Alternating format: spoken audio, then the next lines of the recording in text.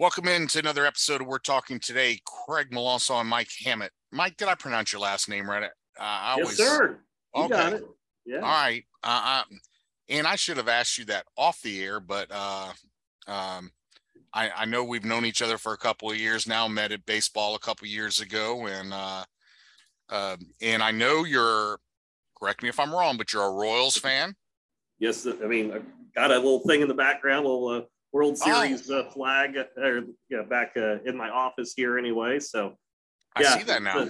The good days, 2015 anyway. And, now the baby Royals, which I do like them anyway. They're fun to watch, even though they're 20 games under 500. So. My Reds are the same way, but it's been since 1991 or 92 since we've won a World Series. Yeah.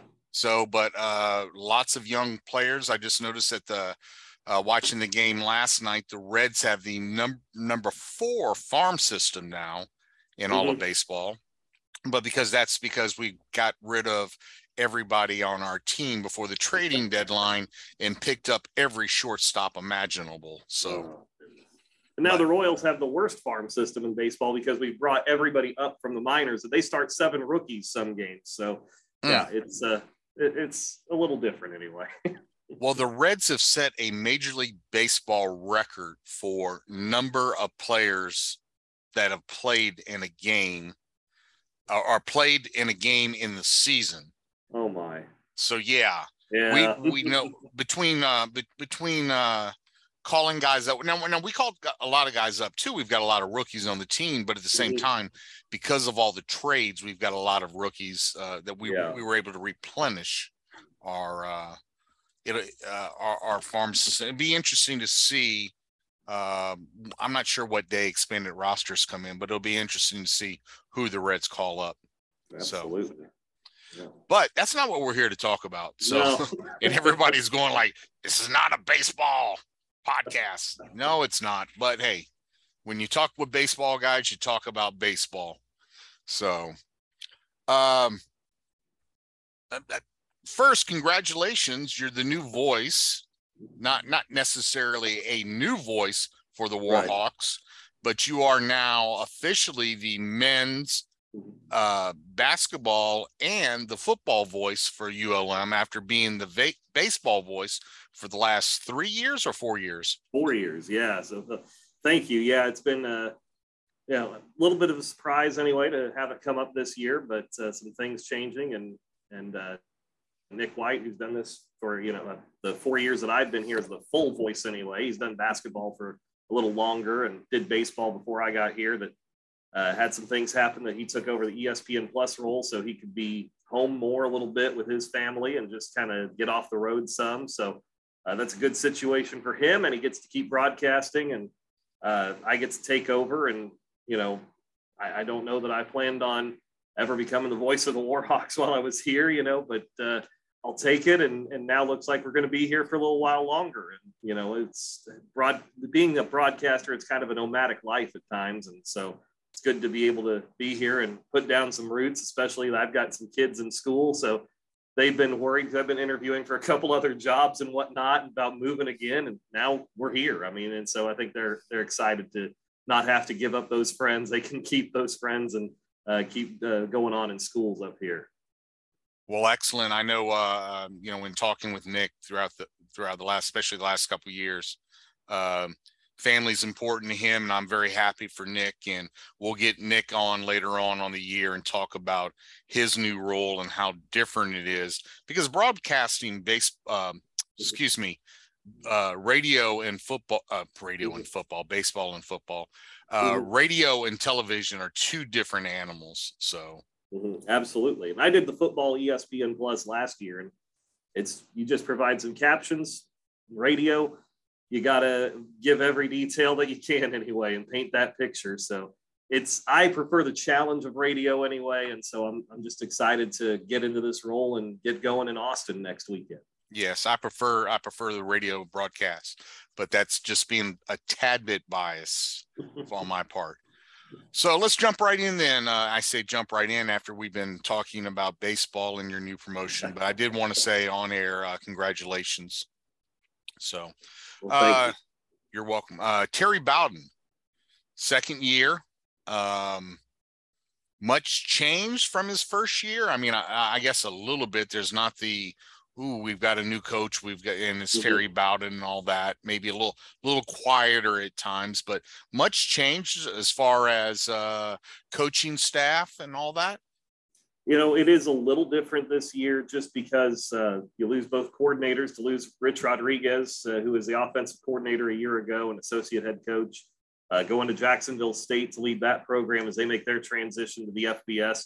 And then he took Zach Alley, the defensive coordinator, with him over to Jacksonville State. So, Coach Bowden and his leadership, the guys know him. They know his style and what he expects of them. So that stays the same. But you do have a different offensive coordinator. Matt Kubik comes back after leaving following the 2019 season to go to Southern Miss for a year. He's back, and so it's exciting to see him try to, he even recruited some of the older guys on this roster that are still around anyway. And then Vic Koenning, who, Sunbelt fans are familiar with, is back, is here as the defensive coordinator now. That a couple of different stints at Troy for him and time at Clemson, Kansas State, and all over the place for him anyway. So a veteran guy there. So while Coach Bowden, his leadership, his expectations, the culture he's setting for the program is all the same. On the field, the X's and O's, probably a little different this year with Coach Kubik coming in with his scheme. It's not going to be the high-tempo, fast-paced Rich Rodriguez type of thing. And defensively, Vic Koenning, I know, shaking some things up a little bit, doing some different schemes there as well. Well, let's talk about the offense first. You guys last year, because of necessity, ran a 2-quarterback system, not a 2-quarterback system as in running in and out, but Brett Rodriguez, I believe. Brett Rodriguez. Yeah, Rich's son. Got hurt, so the necessity was to bring in another quarterback and do some things. So where do you stand now? Is it a whole? Is the other gentleman there, or was he a senior? Has he moved on, or do you have a whole new quarterback coming in?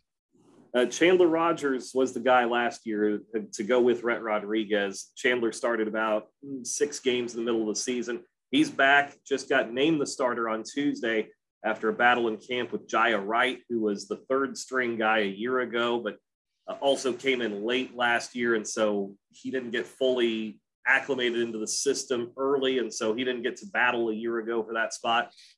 Both of them are very similar in their styles. They're both quarterbacks that can get out and run, but they're the dual threat guys. They can both run and throw pretty well. So I know Coach Matt Kubik has said he's excited about that. If you lose Chandler Rogers, which, don't get me wrong, you don't want to lose your starting quarterback, but if that were to happen, they can just slide Jaya Wright in and it doesn't change anything with the offense. Whereas sometimes you go from that guy who can run to a guy who's strictly a pocket passer or the other way around. So you have to change things. And so they can keep it the same. And I think he's excited about that, but a tight battle. I mean, really, watching the first couple of scrimmages that they had, I thought it could have gone either way. I think what gave Chandler the nod in the end, though, is he did start 6 games a year ago.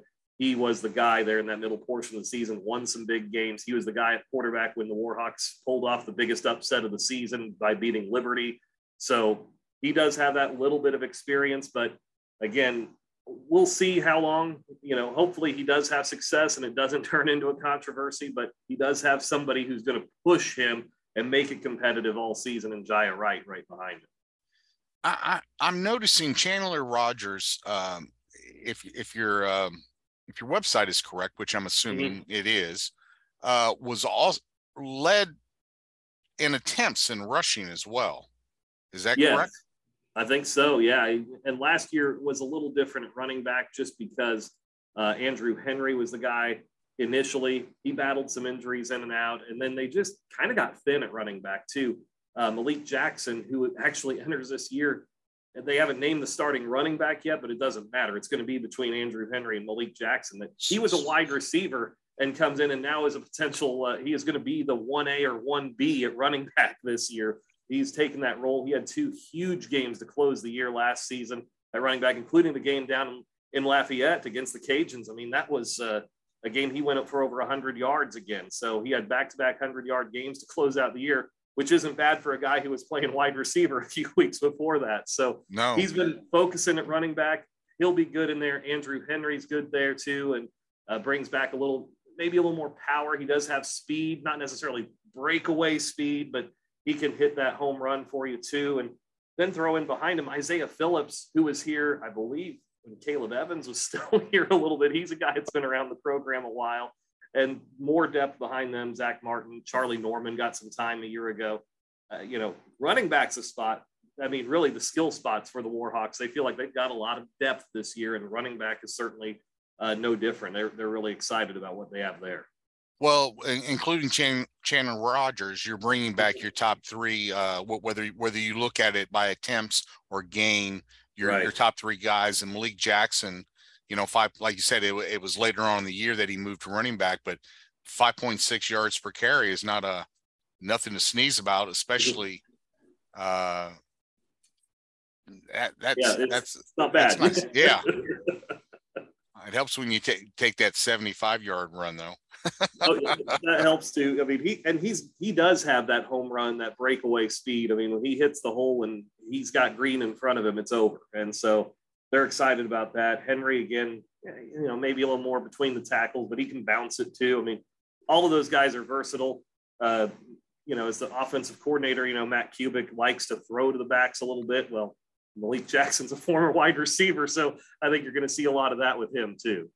Is that swinging the ball out of the backfield with a screen pass, or just a swing pass out to one of the sides, or is that getting the ball downfield to the running backs?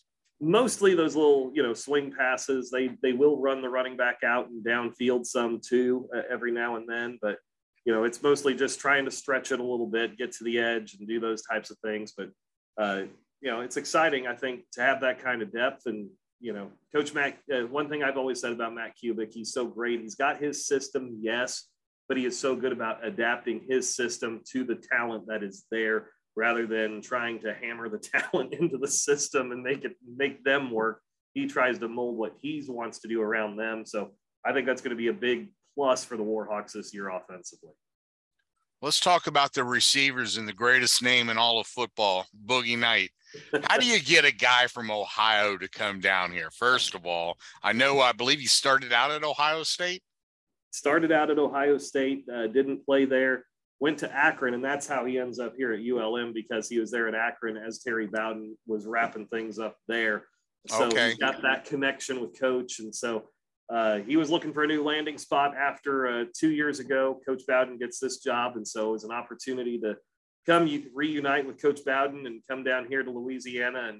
And he's one of the guys that's, there haven't been many guys with the big NIL deals and whatnot, but he's one. He's got the T-shirts he's selling and everything, taking advantage of having a nickname like Boogie. And he's going to be fun this year too, just playing in the slot and doing things over the middle, returning kicks. I mean, he's a guy that he brings some electricity. He's the first guy in, last guy out. I mean, he is every coach, every player has called him the leader of this offense. He's the heartbeat of everything that allows, a young guy like Chandler Rogers, who's taken over the offense, maybe takes a little pressure off of him, because you have somebody else out there that's taken ownership of things too. So I got to ask, you said, which I would have probably assumed that Boogie was not his real first name, but what is his given name, I guess, because I'm not seeing it on the website here. His given name's Jeremiah, but he only wants Boogie listed on the website. That's what he goes by. So yeah, he didn't want the full name out there and just everybody calls him Boogie. No, that's what he's listed as on the roster. That's what he's listed as with the NCAA. I mean, it's a full thing. Yeah, he enjoys it. He loves it. So we're hoping to get a little more, Boogie on the Bayou or something going this year here in Monroe. Well, it's funny because we had a guy a few years back playing baseball, Handsome Monica.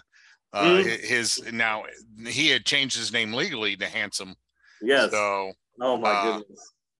It's I forgot what his original given name was, but okay. I mean, I'm looking on here and I don't see anything different except for Boogie. So I'm going like, hey, good for him, man. Yeah. If he can get that into, hell, if I would have known I'm gonna have to go look, see if I can find a T-shirt, because that wouldn't be a bad. He's done well with that. I've seen a few of them around here in Monroe, so he's doing well with that anyway. Good NIL success story with him. He is. I'm trying to think. He's a very dynamic receiver as well. I mean, he's got some speed. He's got some moves. He's not. It's not just the name, I guess, is what I'm trying to say. Right. Yeah, he'll be the slot guy. He's the guy over the middle all the time. He's not necessarily the deep ball guy, but he's going to be a guy that can get it in space and make a couple guys miss and try to create from there. He is the punt returner and the main kick returner as well. So provides that elusiveness on special teams that they didn't really get him going big in that regard a year ago. Didn't have many opportunities to return punts a year ago. So I think they're hoping to find ways to scheme him up a little bit more this year and use that. So, he's fun to watch when he gets the ball in space. And I think that's the goal for Matt Kubik. That's the goal for Alonzo Hampton, the special teams coordinator, is to try to find ways, get him the ball in space and let him do his magic. Will Derek, Jarek Sparks, Zach Jackson, they all back? All back. The top 5 receivers back from a year ago. I mean, there's a lot of depth. Like I said, at running back, it's there at receiver as well. When you throw in, like you said, Will Derrick, another guy that will go over the middle. His nickname's Sunshine anyway. He's got that bright blonde, bleach blonde hair anyway, that kind of flowing at times too. And then you've got Zach Jackson, who seems like he has been here for about 10 years now. He's just been around forever. Fred Lloyd's back again, Jevin Frett, Darian Wiley, Jordan Carroll. I just go up and down the depth chart. It's all guys that we've called their names over the last few years. And then you throw in a guy like Tyrone Howell, who's a transfer from Kansas State that can maybe be a difference maker too for the Warhawks this year on the outside. So a lot of options for Chandler Rogers. I really like the pieces of this offense. The question goes back to, it is year one again with a new coordinator. Just how quickly can it come together and blend? I think they've got the potential to be pretty good and maybe be in the upper half of the Sun Belt as far as offense is concerned this year. Well, the one thing that impresses me the most about the receiving core is all of your top guys, 1, 2, 3, 4, 5, 6, 7, top 7 guys, all of them that you mentioned, all 10 plus yards on an average of reception. And then you also have the long of 46, 81, 43, 31, 40. So tells me you got some speed, or otherwise they would just left wide open. You've got some talent there now. I think they're excited about what they bring back there. And then you throw in even the tight ends too, to have Zach Rasmussen, that he didn't have many catches last year, but they went for touchdowns when he had catches, that he found ways to get open, because you kind of forget about him a little bit. He stays in the block, but then if he releases to go out, a lot of times he found himself open. Nolan Quinlan's been in here at ULM for a year now, didn't play last year a whole lot if he did. And he's a guy, a transfer from Wagner. I think they're excited to get involved. And Rylan Green's a local kid from West Monroe that will get some time. And then Abraham Alsey, who was the big thumper fullback at times a year ago, has transitioned to tight end too. So they've got depth there. And he'll even line up in the backfield still a little bit every now and then if you need a guy for the lead blocker, because he is 6 foot 260, and he'll go get it done for you, try to plow through. And if a short yardage situation comes up, I'm sure we may still see him as the lead blocker. But like you said, it's a lot of depth at wide receiver, a lot of weapons.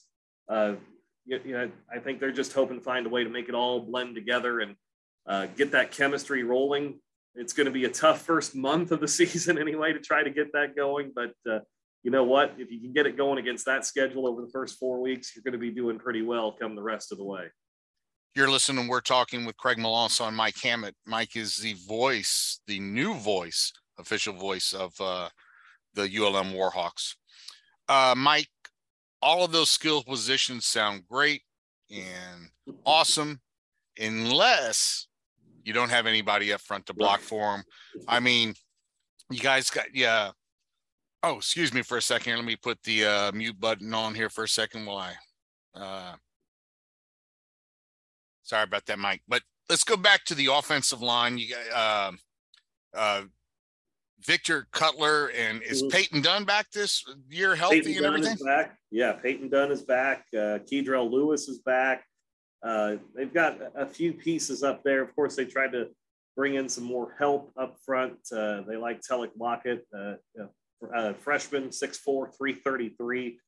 He's one of the guys I'll see some time up front. And Zarian McGill is another newcomer up front, I believe newcomer anyway, 6'1", 309 sophomore. I mean, there's a lot of guys up front that they've battled some injuries in camp along the line in particular, but nothing that was season ending, nothing that was serious. They're expecting everybody to be back before week 1 anyway. So it's just a matter of getting them some time again, kind of like the skill guys, get that chemistry down.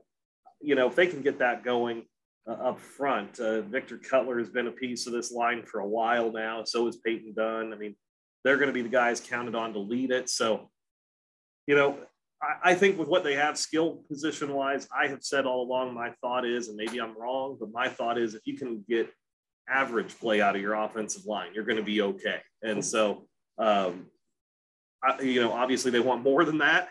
And right. I think fans want more than that, but it's like, if they can just hold their own, give Chandler Rogers enough time to get rid of the ball, open up enough of a lane to allow, Andrew Henry or Malik Jackson, Isaiah Phillips, whoever it may be in the backfield to get going, it's going to be big. And so I don't think any of these guys are, necessarily going to grab attention even toward the end of the season. I hope that changes, as far as awards go, but boy, if they can come together as a unit and just be okay, and that will give these skill guys, the depth there, a chance to do some big things. Good deal. Mike, let's take our first break. We'll come back and we'll talk about the defense. You're listening to We're Talking with Craig Melanson and Mike Hammett, voice of the ULM Warhawks. Welcome back into We're Talking. Craig Melanson and Mike Hammett, voice of the ULM Warhawks. Mike, defensively up there, you lost, I won't say your best player, but one of your best players with Trayvon Webster. How do you replace a guy like that? It is difficult. He was the heartbeat of this defense. I mean, he was a guy, very emotional player, maybe a little too emotional at times, but that's a good thing. I'd rather reel a guy back in than try to have to crank somebody up to be out there and lead with that. But he was such a good defender, very aggressive, fly into the ball guy. They've got pieces back. I think they feel pretty good about their front seven with Vic Koenig taking over on the defensive side of things this year.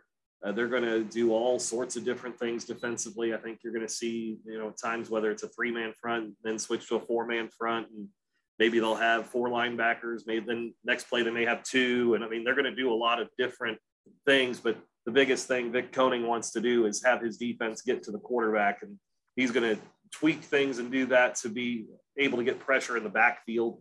And so, yeah, you lose Trayvon Webster, but Zach Woodard is back. And he's a guy that I feel like should have got some preseason all-conference recognition. He didn't. And so I'm hoping that can be a chip on his shoulder this year. He was a transfer from Jacksonville State a year ago and now back for his last season. He'll be that middle linebacker role. Tristan Drigger saw a lot of time a year ago in a reserve role, and Quay Drake will kind of go back and forth between, is he a linebacker this play? Is he going to be a safety this play? He kind of plays that hybrid role. So as does Jabari Johnson, Jordan Riley, those types of guys. So I'm interested to see how that all works out, the different looks they're going to throw out there. But, to lose a guy like Trayvon Webster hurts, but I think Zach Woodard kind of had a little bit of that leadership role last year too. And I think he knows where it's his last season and everything. This is his defense. This is his time to go out and lead that group. And I think he steps right in and takes that leadership role that Trayvon Webster had. How difficult is it now? And preseason honors are exactly that. Preseason, we don't know what people are going to do, who falls on their face, who gets hurt, and so forth. But at the same time, how difficult is it now with 14 team versus the 10 team? I mean, it's a little harder to get on one of those teams. It's a bigger honor, I think, for sure, to be on one of those teams at this point. And not just 14 teams, but as you know, and I'm sure we're going to talk about here later, it's quality teams that you brought into this league as well. When you talk about Marshall, when you talk about James Madison, who I think is going to jump in and surprise some people. I mean, we saw this in the Sun Belt with App State, Georgia Southern, Coastal Carolina. you bring up a quality FCS program, they can jump right in and play right away with the big boys. So I think we're going to see that with them. And, and then Old Dominion's been building that program, and Southern Miss has such great tradition. And I think they're headed back in the right direction again, too. When you have 14 teams, it is so hard to get on those preseason lists. And so you're glad for what you have. But at the same time, I think for a guy like Zach Woodard, who I feel like is one of the best linebackers in this league, hey, just use that as fuel. Go out there and show them and make sure you're on that postseason list, because the postseason honor sure means a heck of a lot more than the preseason honor. Yeah, you'd almost want the which it essentially is, but your preseason honors more of a watch list of who versus preseason all conference. I don't know. That's not something that I would. I mean, it's great to be noticed, but it's not something I would put up on the wall, especially if you're not the postseason all conference. Preseason all conference. That's that's nice, but yeah, you're right. Postseason, that's what you want on your bio on the website. That's what you want the like you said, hang it on your wall. That's the bigger thing. Let's talk special teams. Well, defensively, before we go to that, I'm sorry, we talked about some players. What is the scheme though that you run? Is it 3 down up front? Is it 4? We talked earlier that new defensive coordinator. How much is that scheme has changed? It's changed quite a bit. And I think last year was more that 4-man front. This year will be, I think, primarily a 3-man front, but you will see 4 at times. And just kind of depends on situations, what's working that day, what's in the game plan that day for that opponent. So, they have on the depth charts that have been released here during camp, they do list only 3 defensive starting positions anyway. And then from there, you've got about 4 different linebackers positions, although 2 of them could be that hybrid, do you slide them into a D-back or what do you do with them role? And so, I'm interested to see how it works. Vic Koenning, like I said, he's been around the game forever. He's a veteran guy, and he's been a part of some very good defenses in college football over the years. And I don't think he even said as much. We had a season ticket holder appreciation event the other night, and he told the crowd, he said, they added a lot of depth in the offseason, but maybe not as much depth as he had hoped to get. So it's still a little bit of a work in progress on that side as far as getting the numbers they want to do what exactly he wants to do on that side of the ball. But closer than they were a year ago. Feel like that side's going to be a work in progress and improve as the year goes along. The unfortunate thing is early in the year when they're getting it together, you got to go face Bijan Robinson week 1 in Austin. You got to go face Nick Saban in Alabama in week 3. And of course you got the Cajuns coming up here in week 4. So you're going to have to grow up in a hurry on that side and figure things out on the fly a little bit. But again, you get through that part of the schedule and you're healthy, and maybe you found a way to, be okay record-wise and everything. The rest of the schedule opens up from there. It's not as difficult as those first 4, which I keep forgetting to mention. A very good Nichols team's coming in here week 2 as well. Yes. So it's, that's a tough way to open the season. But again, if you can come out of that battle tested and ready to go, you have a chance to make some hay the rest of the way. So you mentioned the 4 linebackers, which I was going to ask you about if it was going to be 3 or 4, because talking to JT Crabtree yesterday from South Alabama, they're actually going with a 5 defensive back. So scheme with 3-3 and or I don't remember now if it's 3-3 and 3 or if it's 4-2 and 5. But so you mentioned, though, I just want to make sure I heard you correctly. One of the linebackers would slide back into that 5th defensive back. It's not bringing in somebody new at that point. So you got that kind of hybrid guy there. It would seem like the base may be more of a 3-3-5. And then you have kind of guys you can slide into maybe if you need a 4th backer or, you need a 4th defensive lineman, whatever you need at that point. But it would certainly look like it's going to be a 3-3-5. But coach even said, I think when we put this out, what your base is, I think it's going to probably say multiple for defense, just because they're going to throw so many different looks out there trying to confuse the offense. So I think 3-3-5 is the predominant look, but they're not going to be afraid to change it up down to down, series to series, game to game, whatever they need to do to get a little bit of an advantage to try to make up for maybe some of that perceived depth that at this point he's talking about depth in the threes necessarily, not necessarily depth in the ones or twos, but it's getting that third level. And so trying to find a way to mask that a little bit and take advantage of the talent you do have on the field. Good deal. Now, we talked about the opportunity to get Boogie Knight the ball on special teams, and that requires your defense to make stops so that the team can actually punt. And it sounds like upgraded the defense, different type of scheme. So, but Boogie Knight, dynamic, besides the name, dynamic player on the field. Outside of him, is there anyone behind him that we need to look out for that maybe, I don't know, late in the game would come in, or the second guy on kickoff returns possibly?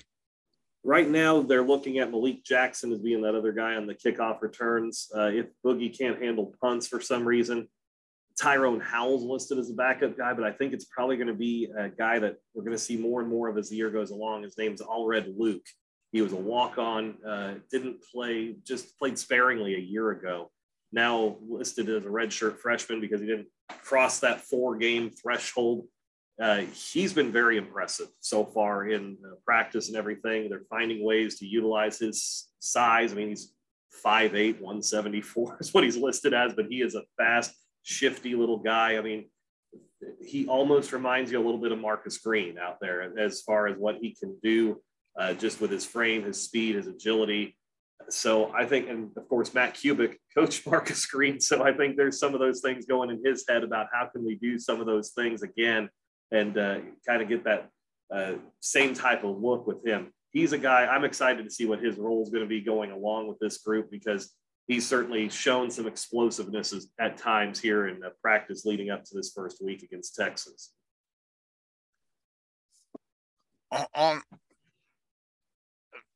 I'm just looking at Caleb Sutherland. Is he back as your field goal kicker and your kickoff?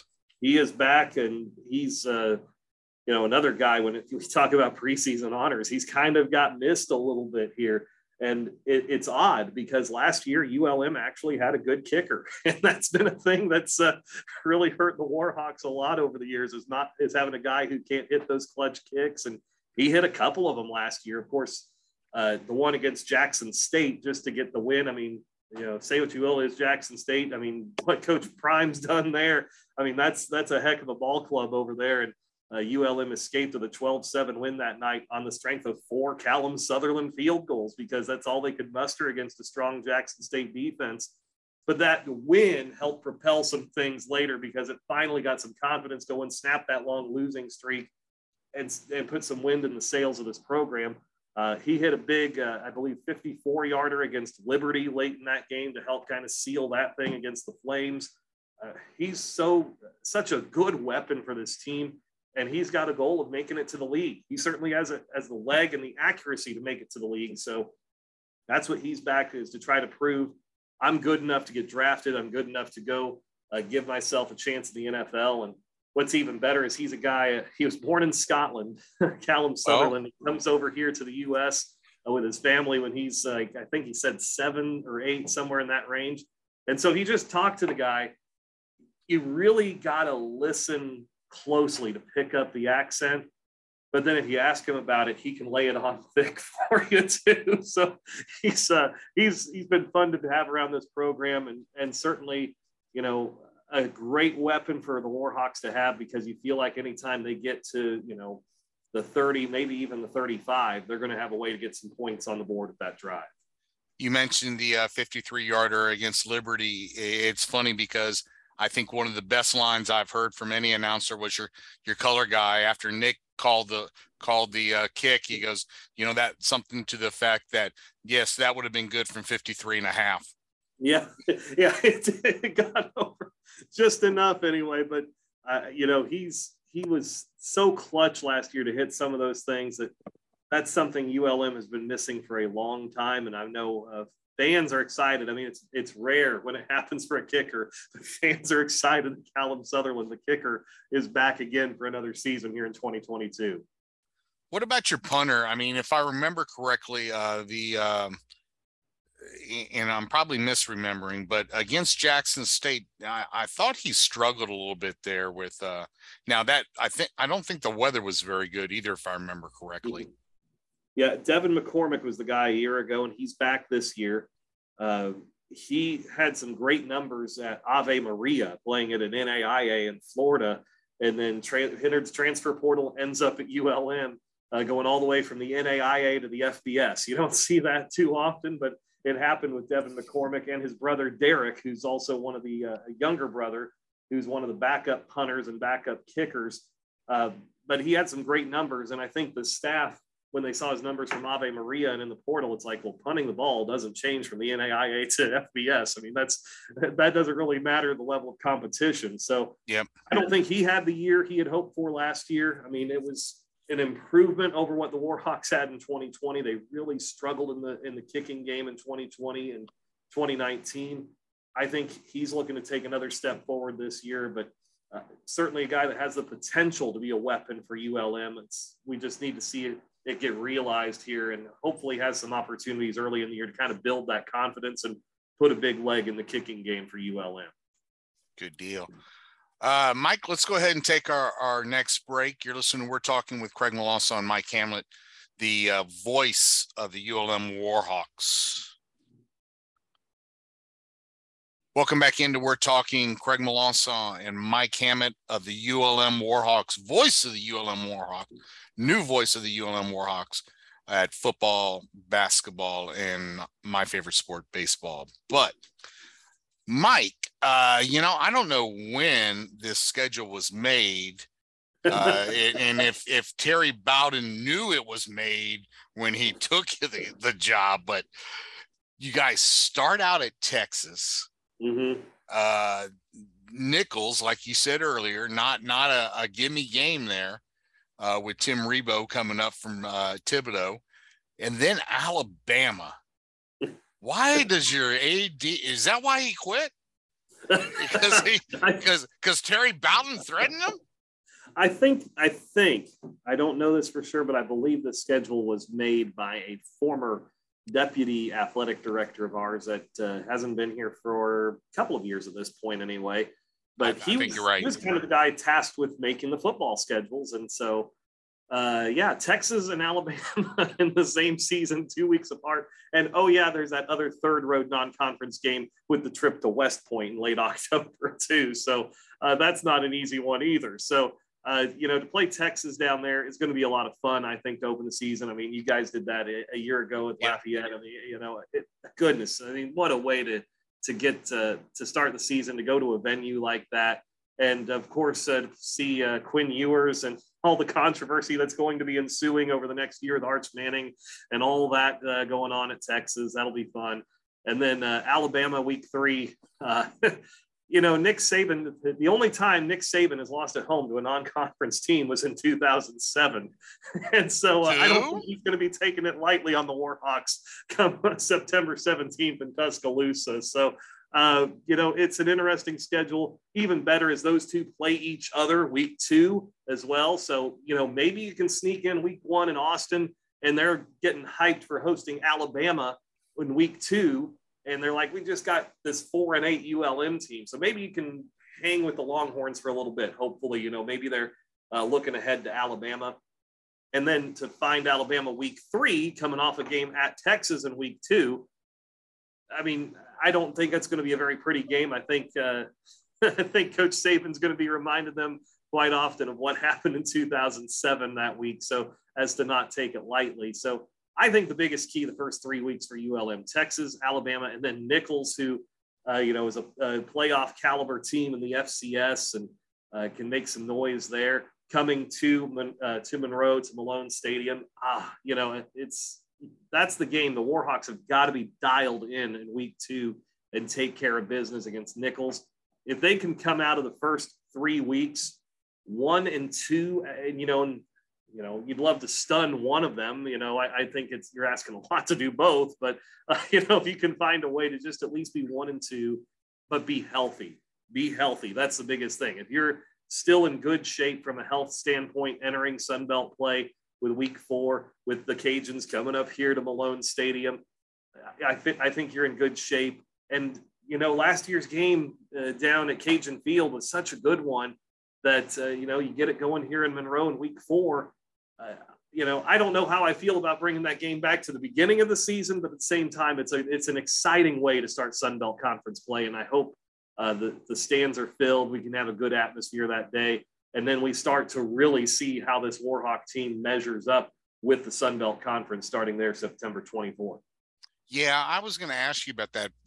Playing earlier in the year, it's been a while since we've done that. We played a couple times, 2012 or 13 in the middle of the season. I think it's good because too many times at the end of the season, the game has meant nothing. Right. I mean, for both teams, the Cajuns had either already wrapped up the West, and Coach Napier would not, had never lost to a Western Conference team. But I think it bodes well because I remember some games going up there back in probably 2012 or so. It was earlier in the year. The weather was nice and had a pretty good turnout.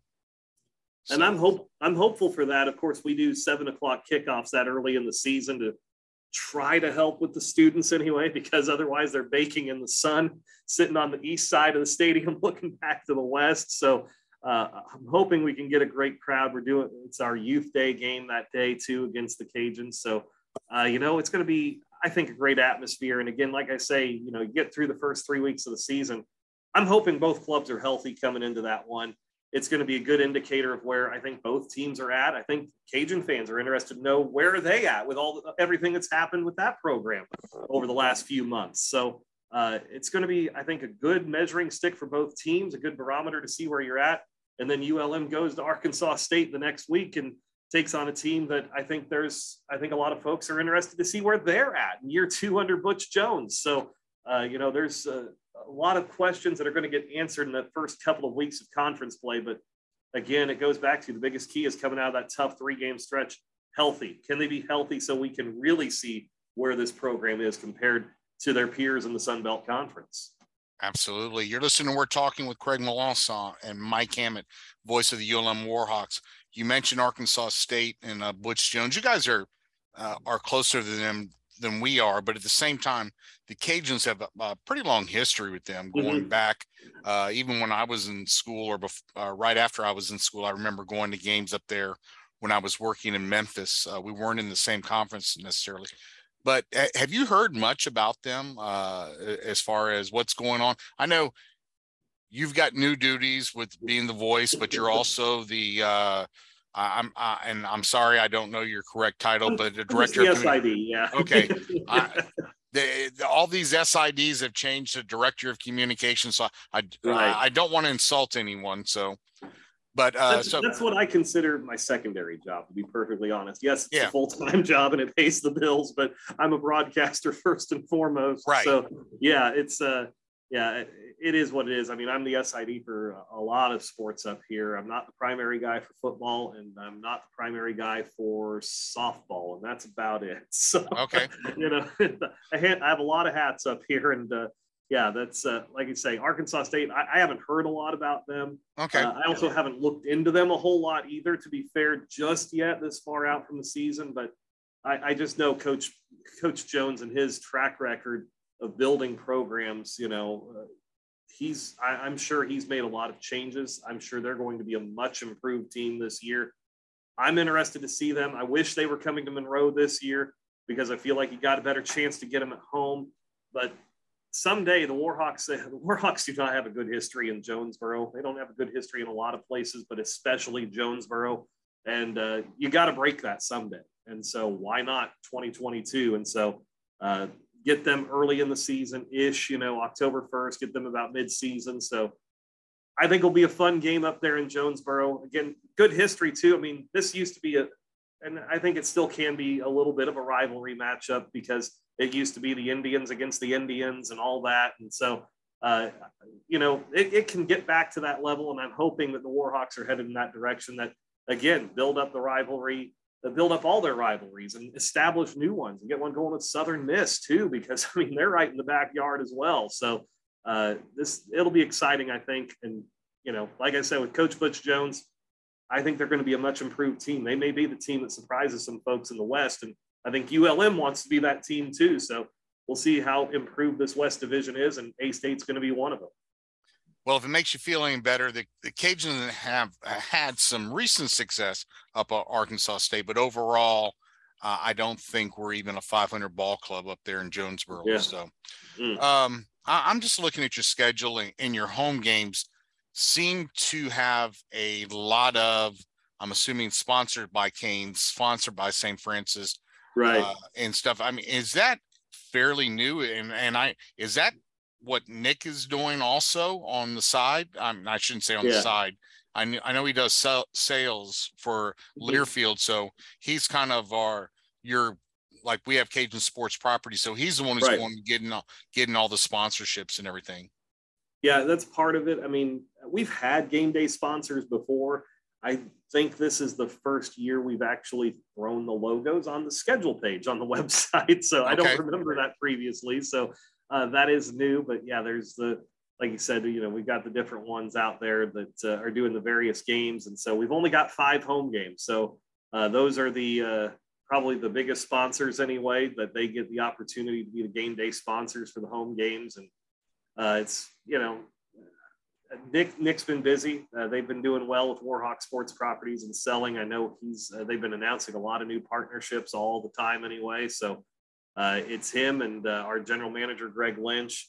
And, you know, we've got a coordinator, Drew Bellapani, who's been doing a great job too. And I just, they hand me, here's your list of sponsors and give me the reads, and I just run with it. I'm a little bit like Ron Burgundy. You put that in the script, I'm just going to read it. So, yeah, you know, we'll be getting that in this next week and getting that going. But yeah, it's good to see some good sponsors too for these 5 home games this year. And so, yeah, we'll when the Cajuns come to town, it's the St. Francis Medical Center Youth Day with the Cajuns coming in. Well, that's good for y'all, though. I mean, I just didn't know if those were renewals or what it was. I know Nick posted them on his Facebook page. So, yes. Let's talk about something here. You guys play Army. You're one of 4 Sun Belt Conference teams that plays Army this year. You know, Army is going to Coastal and going to Troy, and then has Georgia State and ULM. Now, so last year, I believe it was, Army went to Georgia State. So do you guys have Army coming to you? They will be the season opener next year here at Malone Stadium. So that'll be an exciting one and a good way to kind of build up the excitement next year. I know we typically do our Military Appreciation Day around Veterans Day. I'd imagine it's going to be the season opener next year. I don't know that for sure. If it's not, you got a problem. We do, yeah. So I hope we have that coming anyway down the pike. But, you know, to go up to Army is one I'm especially excited for personally. We played up there in 2020. I did not get to go on that trip. It was COVID, you know, everything going on, of course. And so it was smaller travel parties, and the guy hosting the hour, the starting at the 2-hour mark of pregame, going to 1 hour, and the halftime didn't get to go. So I didn't make the cut. I get to make the cut this year as a play-by-play guy. So, I'm excited to see the tradition, everything up there. You know, going to Texas and Alabama is going to be fun. I think I may be more excited for Army than Alabama or Texas, personally. Plus, the tight ends coach at Army, a guy by the name of Matt Drinkle. He is a rising star in this industry as a coach. In a previous radio life, I was the voice of Kansas Wesleyan University. He was the head coach at Kansas Wesleyan my last 2 years there. And had a great relationship with him. He flipped that program in just the 2 seasons that I was there. Went 2-9 the first year. And then before the transfer portal, that league we were in up there did not have a rule about sitting out a year if you transfer within the league. And we had new stadium coming in, new uniforms, a young coaching staff that were all in their younger 30s, if not their 20s at that point. we got a lot of guys from the league that transferred in and went 10-2 and went to the national playoffs the second year. So it was a lot of fun with him, and I'm excited to go see him. And I know he's messaged me already about coming up to West Point. So it'll be fun to see him this year and next year, potentially, if he's still hanging on at Army. But a guy that's gone from being an NAIA head coach to a tight ends coach at a very good FBS program in the span of about 5 years or so. I mean, goodness, he's a rising star, and I'm excited for him, excited to go see Army. And of course, by that point in the season for the Warhawks, unfortunately, that is going to be a well-oiled flexbone machine. And so you're going to have to adjust your defense in 1 week to get ready for that attack. It'll be a difficult task. But again, if this defense is coming together, maybe the Warhawks will have a chance to go up there and take on the Black Knights. As an Army brat, I would love to go up there. So if you're listening, Dr. Maggard, get Army on the schedule. I'd love for them to be here too. Get Navy on the schedule. Come on, let's do this. That's right. Yeah. But all right,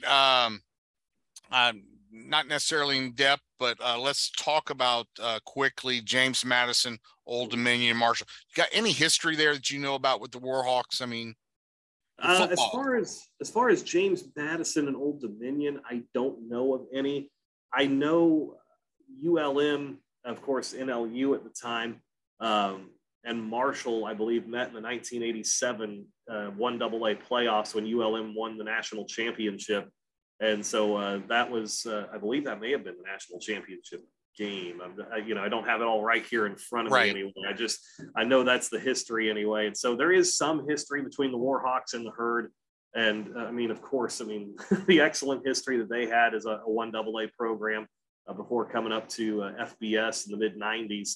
And NLU was a great 1AA program, in the late 80s and, early 90s before they made the transition as well. And so there is a little bit of history there at the Herd, but I think Old Dominion and James Madison, those are new things, and new things are not necessarily bad things. So I just won't see them this year for sure.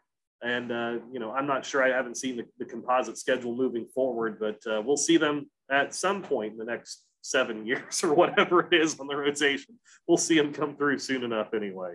Exactly.